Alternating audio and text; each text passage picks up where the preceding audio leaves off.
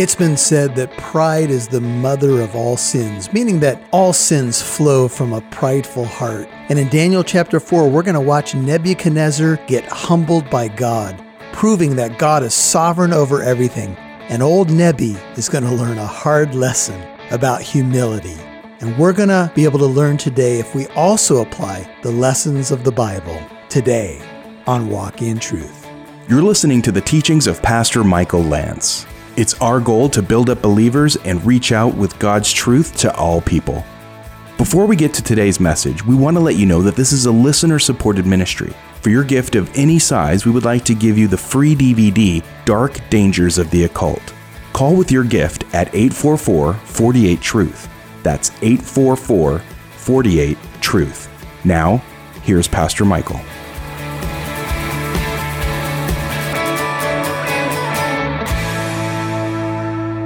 You ever had someone come to you and say, I had a dream about you last night? My first response is, did I die? What did you dream about? Don't ever tell somebody that and then hold back what the dream was unless you're embarrassed to share it. Or if you're on the receiving end, just say, did I die? Did I die? Was there a calendar date?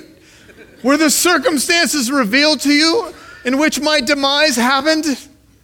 Were you there? Because if you were, I'm not hanging out with you anymore. What was I driving? What was I wearing? I'll get rid of the car. I'll burn those clothes. What do I have to do? Just like years before, Daniel said, you are the head of gold.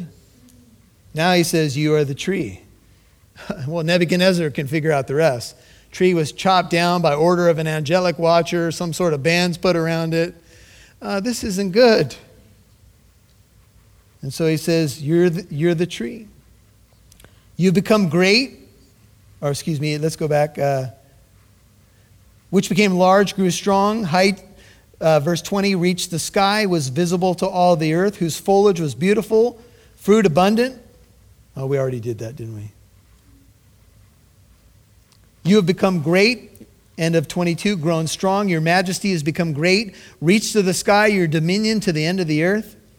And in that the king saw an angelic watcher, a holy one, descending from heaven and saying, chop down the tree and destroy it, yet leave the stump with its root in the ground, but with a band of iron and bronze around it in the new grass of the field. Let him be drenched with the dew of heaven. Let him share with the beasts of the field until 7 periods of time pass over him. This is the interpretation, O king. This is the decree of the Most High, which has come upon my Lord the king, that you be driven away from mankind, 25. Your dwelling place be with the beast. Just a note, the Antichrist is called the beast in the book of Revelation. When we descend to be like the beast, we lose our sense of God. When we act like animals, when we embrace the implications of Darwinian evolution, that's pretty much what we become, sophisticated animals, right? So you'll have your place with the beasts of the field. You'll be given grass to eat like cattle. You'll be drenched with the dew of heaven. And 7 periods of time will pass over you until you what? Until you recognize that the Most High is ruler over the realm of mankind and bestows it on whomever he wishes. King, apparently you have not got the message from heaven yet, so God's given you another dream, and you're going to be chopped down and humbled. Psalm 32:9 says, do not be as the horse or as the mule, which have no understanding, whose trappings include bit and bridle to hold them in check. Otherwise they will not come near to you. In Acts 26:14, Jesus said to Saul of Tarsus, Saul, Saul, why are you persecuting me? It is hard for you to kick against the goads. You're acting like an animal. You're acting like an ox. You're kicking against the goads. And every time you kick it, more of your flesh is taken away. Why do you fight me? Why do you persecute me? Who are you, Lord? I am Jesus, whom you are persecuting. What do I do? Get up, and you'll be told what you must do. and he had to be held by the hand. Saul of Tarsus, proud Pharisee, humbled to the ground, knocked off his high horse because he was fighting Jesus. In the name of God. He had letters from the high priest. He wanted to shut down what he thought was a false Messiah and its movement. But deep down, maybe Saul knew all the while.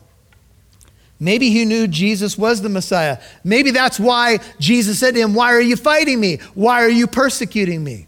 I'll leave it to you. And in that, it was commanded to leave the stump with its roots of the tree. Your kingdom will be assured or restored to you after you recognize that it is heaven that rules. Now, what would you do if you're King Nebuchadnezzar? All right. That's tough news. Wouldn't your next question be, what do I need to do to avoid this calamity? Wouldn't you want the prophet of God to lay it out for you? Wouldn't you want some sort of maybe to-do list? Well, maybe it's implied because Daniel says, "Therefore, O king, may my advice be pleasing to you. Accept what I'm going to say. Break away now from your sins by doing righteousness, and from your iniquities by showing mercy to the poor, in case that there may be a prolonging of your prosperity." Bold move by Daniel. Here's simple interpretation. Nebuchadnezzar, repent. Now, there are people who say, oh, in the history of the revelation of the Bible, we got to be careful because, prophets and Christians and so forth, they haven't had much impact on government and policy and stuff like that. Well, you might want to mark Daniel 4:27, where Daniel in the court of Babylon tells Nebuchadnezzar to repent of his sin. Pretty bold. Repent, king. Get right with God. Do what's right in his eyes. He's shown you, O man, what is good and what the Lord requires of you. It's to do justice, Micah 6:8, to love kindness and to walk humbly with your God. But for Nebuchadnezzar, it wasn't about a to-do list. Please hear what I'm about to say. It was about a new heart. Jesus said to Nicodemus, you must be what? Born again. This is not about a building. It's not about what you wear, what you eat, what you drink, what you don't drink, what days you worship, when you fast, when you don't. You must be born from above. Heaven must invade your heart. This is the message of the gospel. Religion will not do it. You must know the God who made you. And Nebuchadnezzar has certainly had some experience with God. He's seen God's majesty. He's seen God's power. But he has not yet come into a saving relationship with him. And by the way, Old and New Testament is the same. You believe in the Lord and you get righteousness. Whether it's this side of the cross in the Old Testament or this side of the cross in the New Testament, what you know about Messiah or about God, you must place faith in the living God. And so he got the word from Daniel, very bold, but true. All this happened to Nebuchadnezzar the king. Now, if you were a fly on the wall, or you're one of Nebuchadnezzar's advisors, or you're somehow in the palace, would you be watching him now? If you found out that there was this whole thing laid out about the tree chopped down and Nebuchadnezzar's going to turn into a member of a 70s rock band, he's going to have long nails, long hair, the whole deal, wouldn't you be kind of wondering, what's he going to do? Is he going to ask for more information about how to get right? 12 months later, fast forward 29, Nebuchadnezzar's walking on the roof of the royal palace of Babylon. There he is, up on the roof, checking things out. A year has gone by. There's another story about another man walking on his roof, and he saw a woman bathing. We studied it recently. And his cover-up, most scholars believe, from the time that Bathsheba's pregnant to when everything unravels is about a year in David's life. God gives Nebuchadnezzar a year to get right.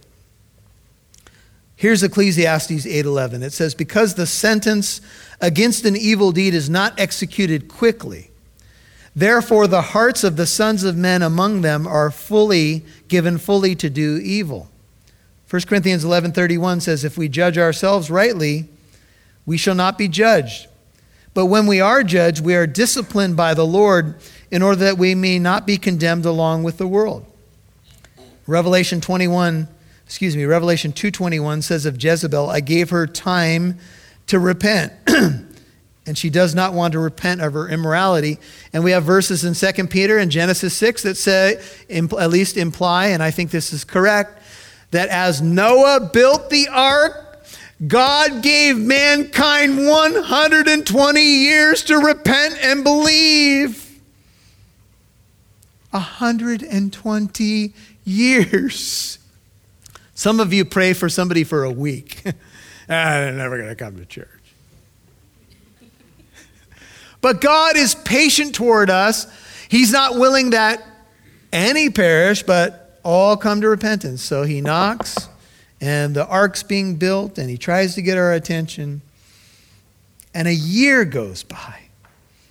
And the king's walking on his balcony, and he reflected, and he said, is this not Babylon the Great, which I myself have built as a royal residence by the might of my power and for the glory of my majesty? Write that down. That sounds pretty good. Write that down. He's out. And by the way, Babylon has existed long before Nebuchadnezzar, right? We have Babel way back in Genesis 10. Babylon's been around as an empire for a long time. Nebuchadnezzar's father ruled it before he did. You'll hear more from Pastor Michael in a moment. But first, what do you know about the occult? In the month of October, the number one theme is Halloween. Houses are decorated, and kids drag their parents to the store to get the costume they want to wear for their holidays trick-or-treat night. There are those that take the holiday on a darker path. What do you know about the occult? People are often fascinated with it, but it is far from innocent. It is dangerous. God warned his people in the Bible to understand what it is and have nothing to do with it. Dark Dangers of the Occult is a DVD available to you this month by Pastor Michael Lantz. The video includes teachings and interviews that will help expose the occult for what it is and shine the light of Christ's power over it. Dark Dangers of the Occult is available as a thank you when you give a donation of any size in support of Walk in Truth. Call 844-48-TRUTH today. That's 844-48-TRUTH. Now back to Pastor Michael Lantz right here on Walk in Truth.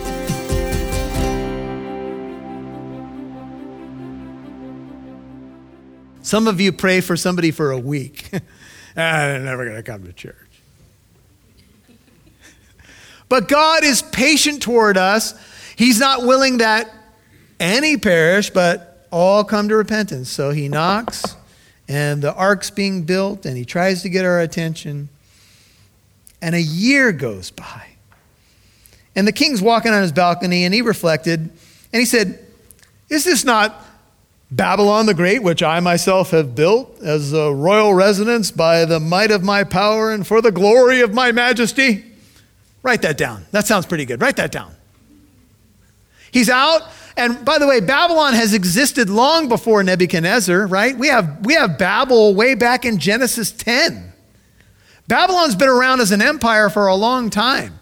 Nebuchadnezzar's father ruled it before he did. And just a side note, Rodney Stortz, in a commentary on Daniel, believes that this is Nabonidus or Nabonidus, who was a ruler who came afterwards. There is a record that in his life, and I'm trying to remember the dates, but it's coming towards the early part of the 500s, so 535, somewhere in there, where he disappeared for 7 years and nobody knew what happened to him. There's some sort of secular record. So he believes he carried the title of Nebuchadnezzar, but it's a different one. I'm not necessarily convinced of that, but I just thought I'd let you know. And so the king's walking on his balcony, and he's basically saying, I'm all that. Look what I've done. Look what I've created. Look at this Babylon that I've built. And while he's saying, look what I've done, God's in heaven saying, look what I'm about to do.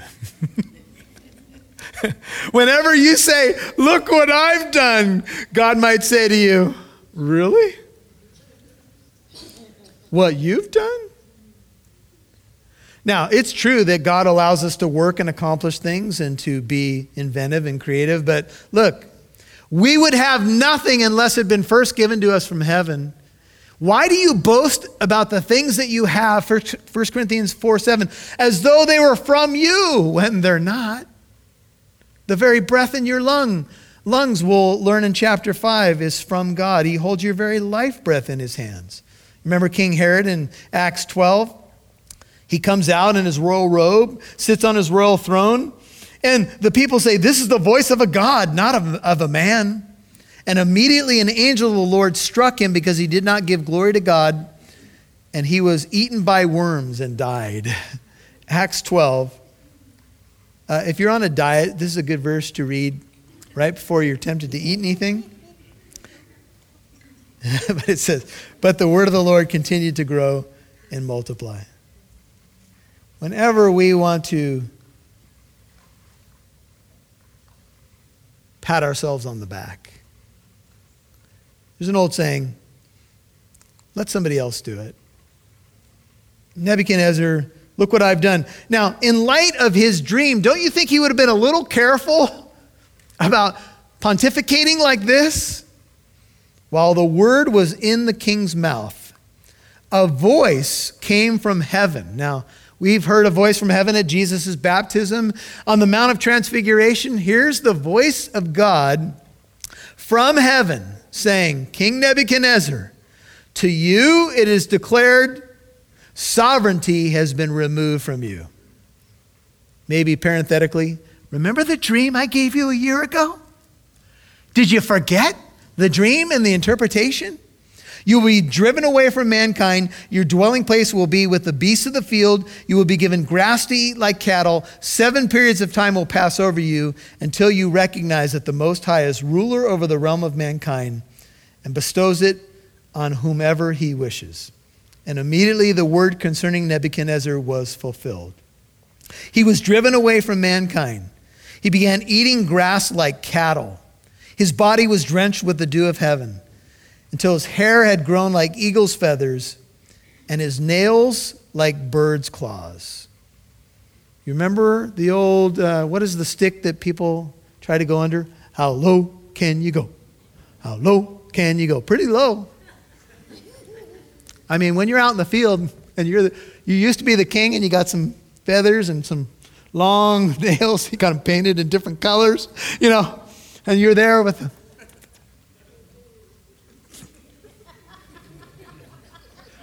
Hey, where's the king today? Get your binoculars out. I mean, folks, this is it. This is about as humiliating as it gets. From your balcony saying, the great Babylon that I have built to.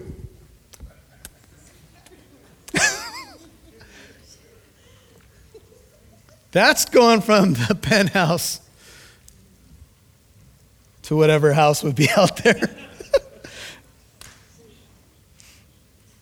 History corroborates this event in the life of Nebuchadnezzar. Dr. William Newell has this note from Albert Barnes. Josephus attributes to the Babylonian historian Berassus a definite reference concerning a strange malady suffered by Nebuchadnezzar before his death. He was driven from the palace into the fields in the way. Presumably, something added by either Wiersbe or Boyce, presumably that they treated the insane in those days. He went bananas. He went cuckoo. He went mad. There's the king out there, and he's lost it. And God's behind it. But at the end of that period, now remember, this is all autobiographical, very honest, right? Very transparent. I, Nebuchadnezzar, raised my eyes toward heaven. He went, God, help. This is almost like the prodigal in the pig pen, isn't it? He's eating, he desires to eat the pig's food, and he says, wait a minute, hold on. He came to his senses. What does it take to get us to come to our senses? For some, maybe more than others. He says, I raised my eyes toward heaven. My reason returned to me, and I blessed the Most High and praised and honored him who lives forever. For his dominion is everlasting, an everlasting dominion. His kingdom endures from generation to generation. Looking up to heaven seems to be a sign of the acknowledgement of God's sovereignty. Okay, you are the true king. I am not. You are the Most High. I am not. You are the sovereign God. I am not. I surrender. I don't want to be in the field anymore. Long enough. I get it. I give up. One author says, his reason returned to him. We are to understand that this was not only in a mental sense, but also in a spiritual sense. He recognized the truth of things coming to what we would call genuine repentance. What does it take to get there? And he says, all the inhabitants of the earth are accounted as nothing. He, God, does according to his will in the host of heaven among the inhabitants of the earth. No one can ward off his hand or say to him, what hast thou done? At that time my reason returned to me. My majesty and splendor were restored to me for the glory of my kingdom.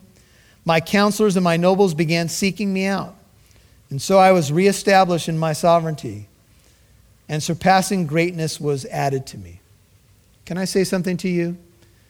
If God has humbled you in the last 6 months or a year or more, his intention is not to leave you as a stump. His intention is to bring you in communion with him so you can become a beautiful tree that's bearing spiritual, abundant, abiding fruit. And the last word from Nebuchadnezzar, he says, now I, Nebuchadnezzar, praise, exalt, and honor the King of heaven.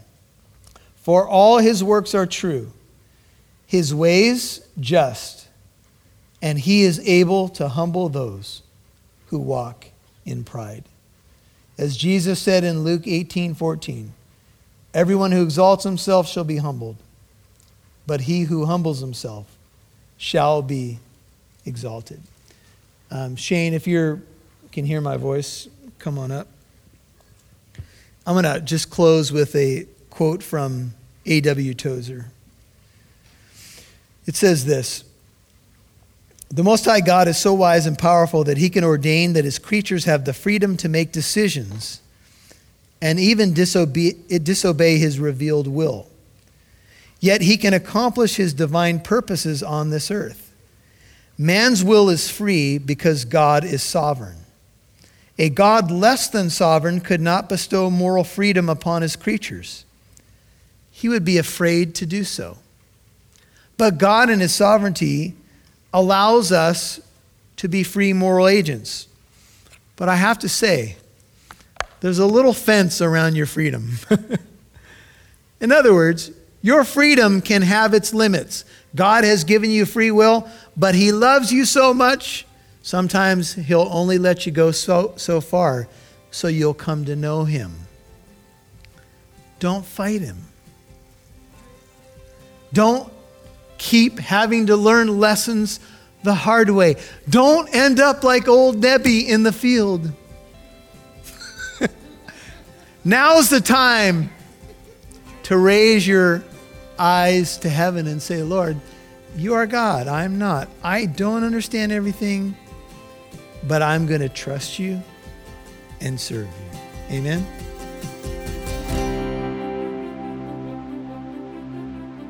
We want to let you know that this is a listener-supported ministry. For your gift of any size, we would like to give you the free DVD, Dark Dangers of the Occult. Well, here we find ourselves in the fall, quickly moving towards Halloween or All Hallows Evening. We have a special offer for you. It's called Dark Dangers of the Occult. In this series, we expose the occult for what it is and shine the light and power of Christ upon it. What is the occult, you might ask?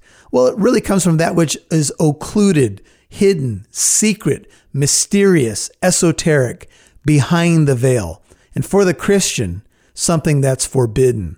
Some people have opened the door to the occult and opened their lives to very dark and sinister things. But there's hope in the gospel of Christ, and hope for those who have opened that door when they come to Jesus Christ. If you want to find out more about this product, reach out to us at 844-48-TRUTH, 844-48-TRUTH, or check out the website, walkintruth.com. God bless you, and we'll talk to you soon. Thanks for listening to Walk in Truth, encouraging you to reach out with God's truth to all people.